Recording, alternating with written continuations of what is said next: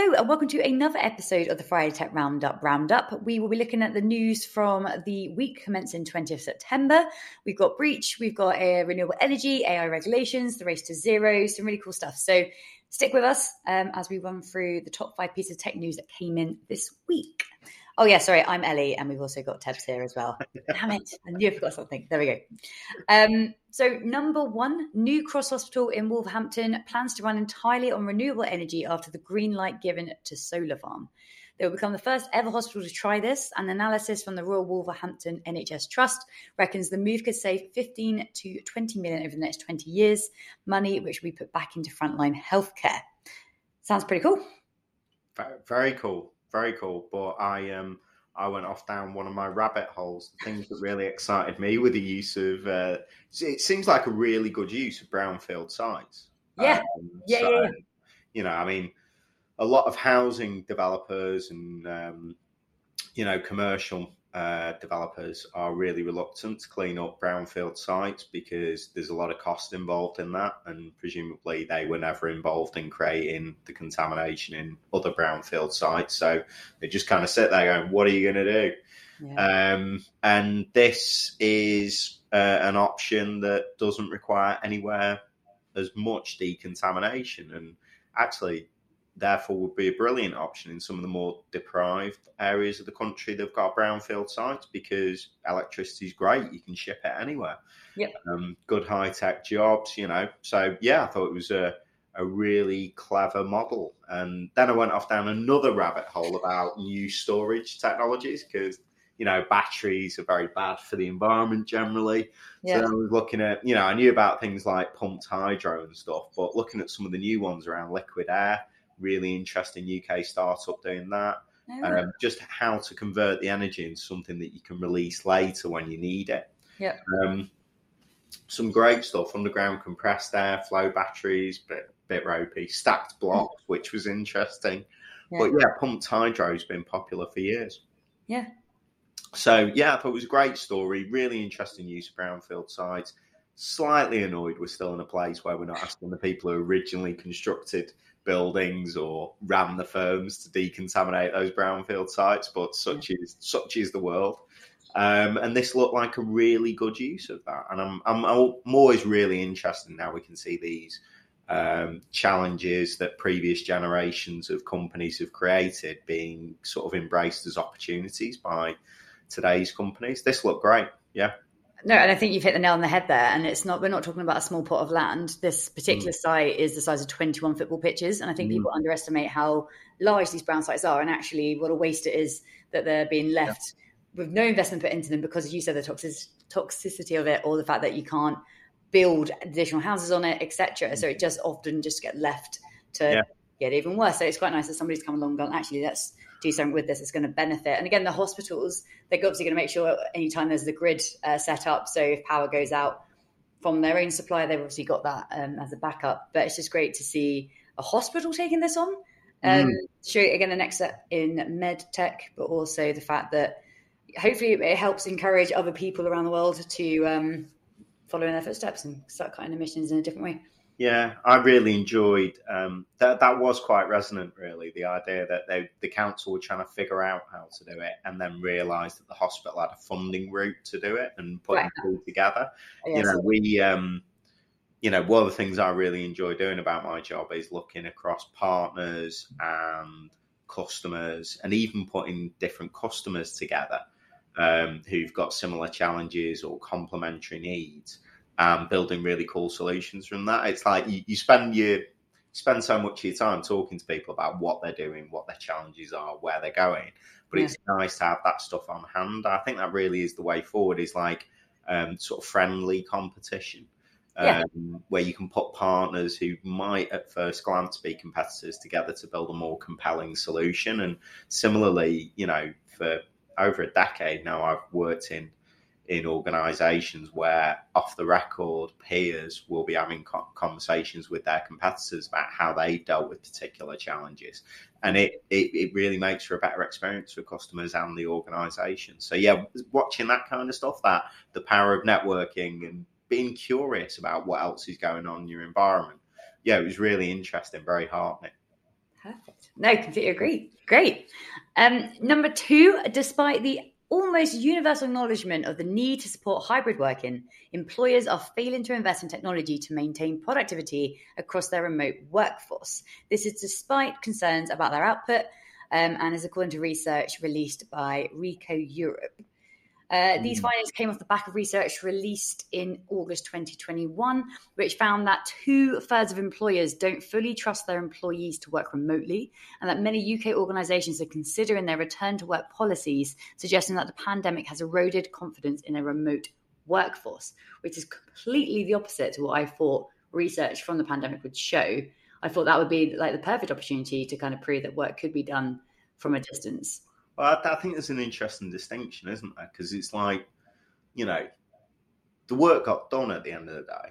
You know, if you watch very realistic Hollywood films like Contagion and stuff, which, was great, actually. It really calmed me down when I first watched it. I'm pretty sure I saw that on my birthday, and I was like, why are we watching this? Surely there's a Disney film we could be watching right now. Yeah, but a very realistic simulation, but there was no storyline in that about keeping Salesforce up to date or ensuring that the shipping of clothes went out for internet orders, or, could you get your takeaway delivered? The reality is we went through a once in a century pandemic, and pretty much with only a few exceptions, 7 billion people stepped up to the mark. And there are a few business leaders saying, can I trust my staff? I saw a really interesting interview the other day with the chief executive of HSBC. And he specifically made the point that he's a fan of hybrid working because, having trusted his staff with very few exceptions to work from home over the last 18 months and seeing what they've achieved, how could he not trust them to continue? Yep. And I think this model of a certain number of employers, 2/3, not trusting their staff is really more of a damning indictment about them. This is the thing. What's interesting about this particular research, it suggests that like 1/3 of employers say the organisation have provided the tools and technology to maintain employee productivity while working from any location. So it kind of feels you're setting your staff up to fail.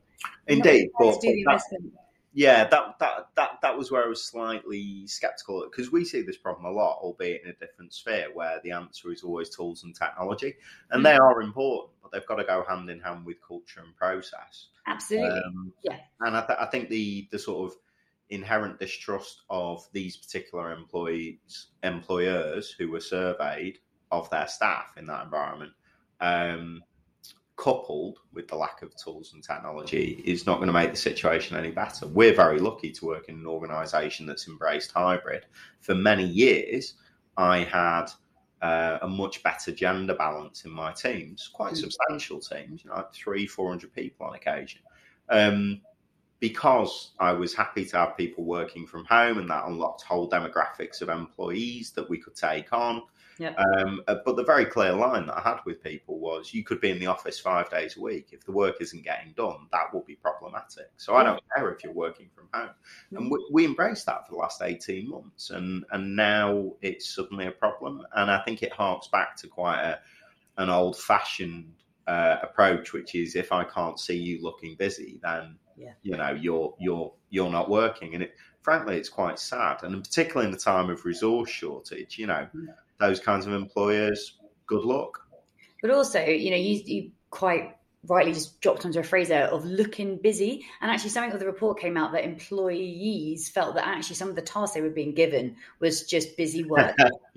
Actually value add, and I think if an employer is expecting you to sit there and all day, every day walk over and make sure, I don't know, for me, it's a Word document, for somebody else, it'd be a code base. So you're constantly seeing that on screen. Whereas actually I spent most of this week researching micro front ends because I was doing an award submission. So, and that actually took a lot of groundwork research just to make sure that it could go out in the position and the quality that it should have been. And actually, had you walked past my screen at any point, I was listening to podcasts, I was listening to reading blogs, watching videos, asking questions. I sat with my colleague for a little bit over the week. And that's real work. That's where the value comes from it. So it's really interesting, again, what is it that they're hoping to see? And again, the fact that if you're not investing in your people with the tools that they need to to have to actually work effectively from home, well, then actually you're kind of making this more of a problem. You're making the problem. Like, there are solutions out there to make this easier for everyone. Yeah. I mean, there's a whole conversation as well about where, that mismatch about, the employers thinking the staff were doing about, I think it was 180 minutes a day of productive work, and staff themselves said something like 76 minutes. And it's interesting to me because I think beyond that, there's often a mismatch in what the employers think is productive work and what the employees think is productive work. So a classic example would be, we did a piece of work for a client once where one of the things that we did that really speeded up, increased capacity for the developers we were working with was automating the production of release notes. Now, that is fairly vital work, and I'm sure an employer would say creating them is fairly vital. But from the point of view of the developers and engineers who are creating them, they were like, yes, but the process of creating them is meaningless, And we went through and automated big chunks of that so that they were only putting the time in on the bits that actually needed their effort, and the rest of it was being automated, then was checked, and then was sent out. Yeah. And I think that there's a real unwillingness amongst some organisations to listen to their employees about where journeys can be leaned, what customers actually need, what is productive and adds value. Yeah. And you see it done well with, our sister company Method do some great work around customer journey mapping, but within that there's also colleague journey mapping in terms of how to really optimise the work that you're doing. And at the end of the day, pretty much every organisation has the knowledge for how to improve things within their organisation. Yeah. Not listening to the people who do the work and can tell them. So it's very easy, and they can be very frustrating to get annoyed with concepts like workers' councils and stuff that you see in Europe. Yeah, but it's very difficult to argue with the fact that they kick us up and down the street on productivity. So those kinds of forums where employees can feed in improvements and ways of doing things that will be better, maybe they're worth listening to. But instead we go, let's give them an AI assistant, it'll be fine. This is the thing, they think AI is going to fix everything, which is automate. But again, you're not. If you're only automating the process, not thinking about the people behind the process, you're kind of missing a huge part of the puzzle. So what the process is, we constantly sort of say, start with why. Yeah. Why are you doing this? And then it's the how and the what. And then it's doing it, and then it's doing it better forever. And that's it. That's the process. But yeah, hey ho, it's a very pithy line for a lot of work, but it's worthwhile work. Especially if you want to build some competitive differentiation with your organisational strength. But yeah, it was interesting and just slightly disappointing, really, to read. We're big believers in hybrid working, and guys have been. In fact, there's a colleague in today. It's the first time he's come in. Since the beginning of the pandemic. He's doing today as a dry run because he figured it'd be a quiet day, just wanted to get used to the office and stuff. And that's great, right? But that storyline is much less traumatic than poor Matt Damon's in Contagion, But the reality is that is real life for 7 billion people around the planet. Is that slow readjustment? That colleague has been productive throughout the pandemic. He's been a rock star, but it's his first day back in, so. That I think is much more realistic than it was a disappointing survey. Absolutely. And I think what's really scary off the back of it is I think some people's solution to that is fine. Okay, again, we're in a very fortunate position that ECS does trust us to get on with our jobs, and we have that hybrid model built in. But I read read a story a couple of weeks ago now, and it was oh my goodness, what they called. It was agents in a contact center, and they'd been given 24/7 surveillance, or where basically whenever they were on calls, their cameras set up within their computers that basically monitored their work and like how productive they were on their screens. And I just think, thank goodness that like not everyone is going down that route, because it seems almost, again, proven that everyone's busy all the time. It seems to be like stroking an ego that perhaps needs to disappear from this. It's not about that. It's about empowering your people to do the jobs that you've employed them and trusted them to do. Yeah, and organisationally, that kind of stuff's just, this will sound a little unfair, but it is just verging on vindictive. I mean, if you're in a call centre environment, there are more than enough metrics that have been used for years decades to measure agent performance in terms of length of calls handled, calls abandoned. Those metrics are effectively the outcomes you care about. Sticking a camera over someone's shoulder so you can see that they're looking at their screen the entire time is just awful. Yeah, it's Big Brother's watching. I don't need 1984. We're in 2021. Let's shift the narrative. Indeed. Yeah. Anyway, so starting with a happy one. That was a sad one. We're going back up again. We are going back up, though. Happy number 3. The UN-backed Race to Zero campaign has announced that 40% of the world's major IT companies by revenue have signed up, committing to reach net zero carbon emissions by 2050 at the latest. Race to Zero is an international alliance of organizations, businesses, investors, cities, and universities, all committed to mobilize incredible climate action to halve global emissions by 2030 and achieve net zero carbon emissions by 2050. It's the largest ever coalition committed to achieving net zero carbon emissions, with involvement from actors in 120 countries. And collectively, the actors who have signed up cover nearly 25% of global CO2 emissions and over 50% of GDP, sorry. Gross domestic product. Yeah. Thank you very much. Yeah. So it's good. It is great. And it is what we want to be seeing. But 2050 seems like way too far away. Why are we not looking earlier? I agree. Well, because that was the compromise position. There were 2 countries that didn't sign up to the Paris Accords, weren't there? So one was the US and one was Nicaragua. And the reason Nicaragua didn't sign up was because they thought it wasn't fast enough. So Donald Trump was left on his own, dropping out of it. Nicaragua has gone further. Yeah. What I like, and I'm the first person to go out bashing the big 4 tech companies. But what I kind of like about this, and you won't have any empathy for this really, Ellie, about competition, but I like the fact that it's being treated as a race. So AWS are aiming to be fully renewable by 2025, but carbon neutral by 2040. Apple are aiming to be carbon neutral by 2030.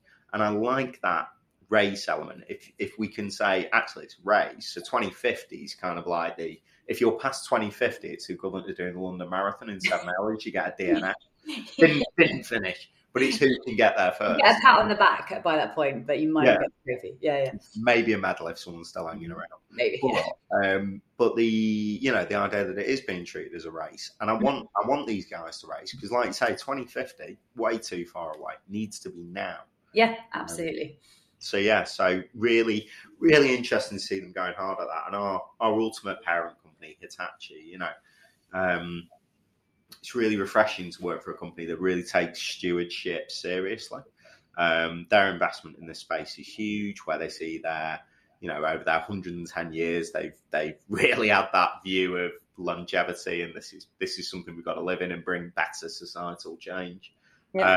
But they're a primary partner for COP26. They're really pushing this stuff hard. I would like to see them go quicker than 2050 for that carbon neutrality.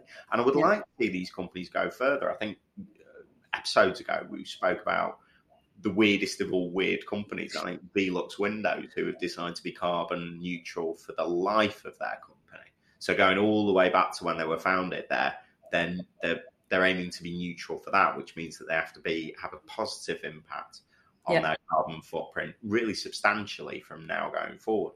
And they're aiming to achieve that by 2025. With data companies like Amazon, Google, Apple, can you wipe out your entire carbon footprint that you've ever left? Yeah. That would be truly powerful, because that would start to offset some of the non-actors in this space, because there are people who are not going to sign up to this. There's going to be a whole bunch of coal mining states in the deep south of the US that are not going to play. Australia, famously bad in this space.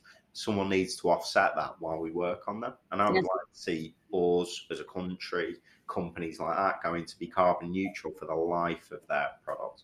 That would be interesting to start seeing. But fingers crossed, it's definitely a good step in the right direction.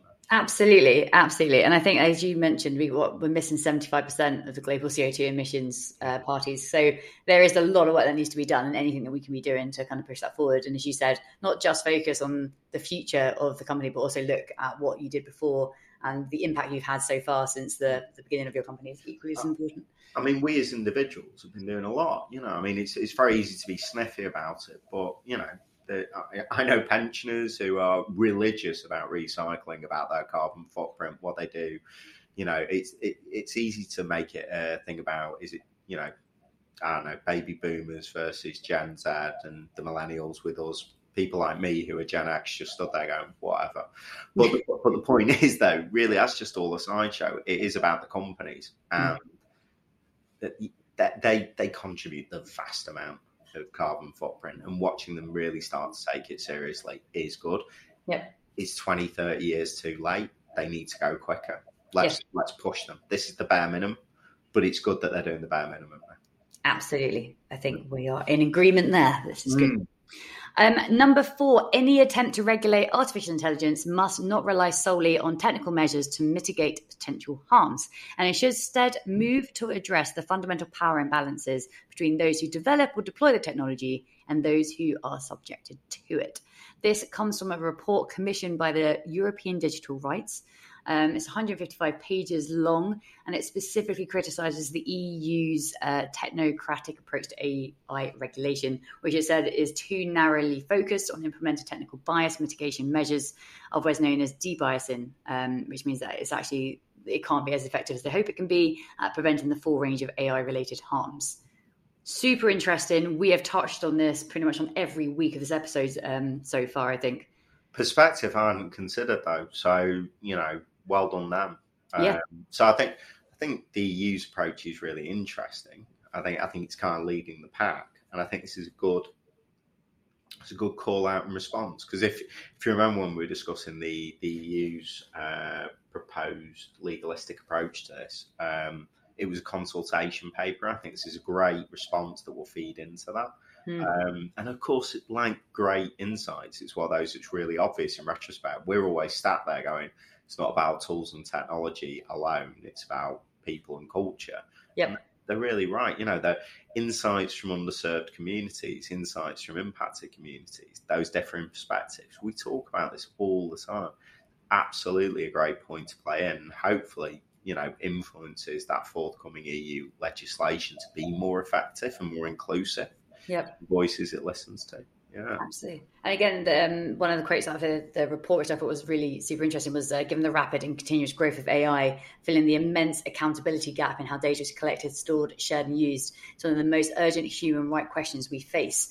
And again, it's that element that AI is all about people. It's about taking data from people, making decisions on behalf of people, which then influence and affect people. And so when you try and build regulations that completely ignore the people side of it and just focus on the tools and algorithms, making sure that they're fair, you completely missing the 10 steps before where that data has been collected or how it's been collected and who's collecting it. And as you mentioned, like who's actually in those board meetings having the conversations about how it's collected, why it's used. I think that you're missing a huge step here. So it's, again, really, really interesting and super important these conversations are happening. And as you said, just hitting at every angle we possibly can to make sure that when we are regulating AI, we're not missing anything off the table, and we're not using something so narrow to kind of go, well, that will cover everything. And it's like, it doesn't. It should only be applied to the thing that it's, there for, and anything else should then have what it needs to support and make sure that everything else is protected as it should be. Hugely. I mean, my sort of hobby horse previously has always been around testing, working the bias out of the algorithms and stuff, making sure the data sets are accurate, because otherwise the algorithm is not going to tell you the truth. It's just going to tell you what you want to hear as you confirmation bias. Yeah, as you just keep training it to do it. Now, as I might have mentioned previously, I'm a white guy in my 40s. That kind of stuff tends... You have not mentioned that. Yeah, that kind of stuff tends to benefit me, right? Yeah. But, there's that first question about, is it accurate? Mm-hmm. But this asks that question about, but regardless of whether or not it's accurate, is it harmful? Yes. And that is an insight that I rarely have to consider, because pretty much the whole world is set up for me. It used to be better when people like me had all the power. Now we just have most of it. Yeah. But, But listen to the feedback as well. Again, the one that keeps coming back to my mind is that AI technology where it can read a white person's face really well and can help with like profiling, but it can't recognize a black face because it was never tested on black faces. So there was a massive limitation to the technology, but because it passed the 50% mark or whatever low standard it was fine, because actually the majority of people that it did benefit, you know what, they're fine. So we don't need to worry about the minority groups. And actually, Louise's blog made the same point around micro expressions, where you're sort of saying, is someone telling the truth or not? Completely fails with people from an Asian ethnicity.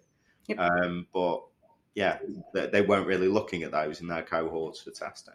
No, but as you said, confirmation bias in this, especially within this space, is so dangerous. And I think that people need to be prepared to look at those flags and look at any kind of consequence of AI and take them very, very seriously. And I don't think in this space anything less than 99% accurate is good enough. I genuinely think that if you're missing part of that puzzle, you need to start again. It's got to be that high for you to be able to be passed and used out in society. I agree. That being used to asking the question, is it harmful, is not something people like me are used to asking, but it's got to be the first question when looking at how these algorithms will work.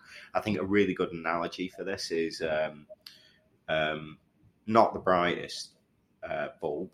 A minister a decade ago suggested that we should use predictive analytics to lock up people with mental illnesses who could be dangerous because they had an accuracy of 76%. To put that in context, if you look at a very accurate test like the HIV test in the UK, nominally accurate, you've got a 1 in 10,000 chance of a false report. So that's 99.999% accurate. Yeah. If you test positive, they automatically retest. Yeah. Because the odds of you actually having HIV in the UK is 1 in 18,000. So the test is still less accurate. That it's not accurate enough. They have to repeat it twice just to ensure that you definitely tested positive for HIV. I think the bar for this, given the potential harms, needs to be in, like you say, the 99th percentile. But I'd like to see it further. You really need and if not, if it is at 99%, for people to understand and be clear about what that means. Mm-hmm. Because 1 in 100 incorrect answers over 68 million people is going to be a lot of people in a bad way. Absolutely. Yeah. No, completely agree. Completely. Number 5, hacktivist group Anonymous claims to have stolen a decade's worth of data at domain name registrar Epic, exposing more than 50 million people's personal details online. The firm initially denied reports of the breach. Why do they always do that? But it's now confirmed that an unauthorized intrusion did in fact occur. It's like watching those films where it's like, why are you running? Why are you running? Like, there is like, you're surrounded. Why are you running? It kind of feels a little bit like that situation. It's like, it's just such a funny mechanism. But on the other hand, though, if Schadenfreude could be an article, it was this. I mean, I was just sat there going, oh, what a shame, Epic. Yeah. It's a real shame if it happens to anyone, really. But the company that decides to host sites like Parler, Gab, name your white ethno-nationalist online presence, to have those guys get hacked so badly. Yeah. That's a real shame, that. Also, interesting point about regulation. It wasn't just users of their site, wonderfully pleasant people, I'm sure they are, but it was also loads of people that that Epic had. So it's worth noting it's Epic with a K, not the games company who made Fortnite. But these guys at Epic with a K had gone and screen scraped pretty much everything they could on Whois queries about domain registrations. So there's literally tens, probably hundreds of thousands of people with information from their Whois entries to say, I own this domain, who were also held in that data pot that got hacked. Now, under GDPR, they'd have a very interesting discussion about why were you holding that data and had those people consented. Yeah. And you can say it's in public domain because it's sat there against your domain name, but under GDPR, if you need that, you access it from where it is. You don't hold it. for exactly this kind of situation. But yeah, the kinds of people who tend to use Epic, it was like you say, they denied it, and brilliantly in the acknowledgement that it was going on that they sent out to their customers, they still refused to acknowledge that the hack had happened. They said it was allegedly, even though you can go and get the data, it's out there now. It's clearly happened. Yep. But the other one was the final paragraph was a whole load of thoughts and prayer stuff. And I saw that. Yeah. The day of the reckoning is among us. Yeah. You're kind of like, look, it doesn't work for gun violence, and it's certainly not going to work for internet security. No. Yeah. So yeah, like I say, I don't like, as you know, I'm not a big fan. I'm like, hackers are still not great people, the black hat ones. Kind of like some elements of Anonymous because they're quite romantic, but nonetheless still naughty and shouldn't happen and criminal. But if you're gonna turn someone over, I can think of worse targets. Yeah. Well, I think Sofa, again, did a bit of kind of background research into this. So last year, 2020, up to 88% of UK companies suffered a breach. Bizarrely, that's actually quite low. So Germany had 92%, France 94%, and Italy 90%. Every day there are 65,000 attempts to hack SMEs, around 4,500 of which are successful. And yet, even with all this going on, just 31% of UK organisations have done a cyber risk assessment in the last 12 months. Yeah. So this is another reminder from our friendly folk over at ECS that if you're considering taking your cyber security a little bit more seriously, you want to just have a check over to make sure that what you have in place is going to do the trick if someone like Anonymous comes along and wants to hack into your data. We really recommend that you give that a go. And, if you're already exploring DevOps, then we can be looking into DevSecOps to really build that security in. But even just an assessment to make sure that your security risks you've got the locks and the bolts on the door, It's about building security in from the start. In the same way we advocate that for testing, we advocate that for security, and it's about an ecosystem of solutions and responses. We emphasize the culture and the practices, just the basics, the sort of hygiene of ensuring that things are patched and up to date. I don't think I've ever gone to a large organisation, sat down at a Jenkins server and not had to spend the first 2 hours repatching it all or just rebuilding it from scratch. Yeah. They just get out of date very quickly, but it's all the way through that. Doesn't matter if you get breached. Well, it depends what they breached. You have different levels of security. The idea of having a hard outer shell and being quite soft within, that's days gone by now. It's about securing each individual object, having those layers. Our kind of sister company, not anymore, I suppose, but Adama, who used to be ECS Security before they were divested and off on their management buyout. They do amazing work and are truly passionate about this kind of stuff in terms of things like security operations centers, that kind of stuff, and they provide it for some of the biggest names out there. But we're more around the DevSecOps, the engineering, things from day one. All those kinds of companies, you need to get involved with people like us, people like Adama, to look at having a full threat response. But you also just need to follow good engineering practices and automate where you can.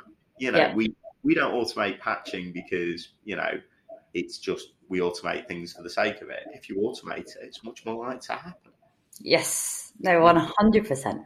If you build in test automation for NFT, including security, then it's much more likely to happen at every step of the process. Those kinds of things make for a much more secure environment. You can never be 100% secure unless you just lock everyone out and refuse to let people actually use anything. Yeah. But when there are companies out there like HashiCorp with their solutions, there's far fewer excuses really to go for that zero trust environment, and that's the kind of thing that's needed nowadays. But I'll cope in my life if Epic really never get up to speed. Yeah, absolutely. That's it. That's all the news this week. But we do have a couple of shout outs. First of which is part 2 in our AI blog series is now live on the website and has been researched by our very own Louise Fenn. It takes a look at the lack of regulation with AI, something we've obviously discussed a lot here. Trust in the digital age, and that's trust between consumers and the people that work at the brands, also employees and employers. And we also take a look at lack of empathy in AI-powered machines. as well as Louise's research, we also had commentary from our resident data expert, Sean Robertson, which is always good stuff. So if you're interested in learning a little bit more about the AI landscape, that is a great blog to go explore.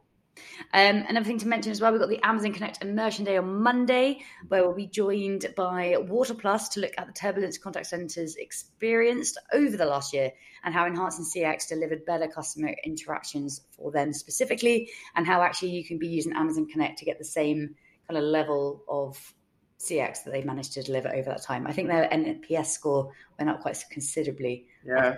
So, but also much improved agent experience. You know, I mean, and was it Water Plus that participated in your webinar with? It was. Yeah. Really interesting insights. They were really open and rarely. Even Clayton, unbelievable, like CTO of Water Plus. Some of the insights he went into about his journey, he like got dropped into Water Plus like after the pandemic has started. So he literally went in like, oh, okay, right, there's a problem we need to now, sort out. And he stripped it all the way back and just started again and like put the customer at the center of their new solution, and it was incredible. Well, those things tend to be quite self-selecting in that people only really talk about stuff that was successful, and obviously that was successful, but he was very open about some of the missteps and mistakes they made along the way, and I think that should hearten a lot of people. It's worth having a listen to the webinar, and it'll certainly be worth it showing interest in the immersion day. Yeah. Completely agree. We're also really excited to announce that next week is the DevOps World 2021 by Cloudbees. It runs from the 28th to the 30th of September, and it's a chance to get inspired by experts and peers within the continuous delivery space. You'll gain the tools you need to shape the future of software delivery at an organization, at your organization, and doing it at scale. So it's a lot of that is also about looking at the open source tools, but also how you can kind of evolve onto more what they call them enterprise level tools within the Cloudbees ecosystem, and actually learn what extra things you can get from that.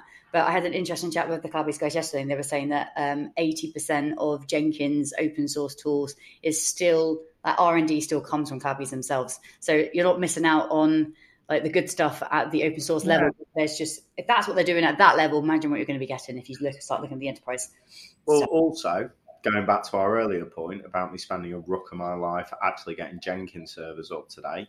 Yep. You use Cloudbees, you can actually set up a patching schedule. Wouldn't that be crazy?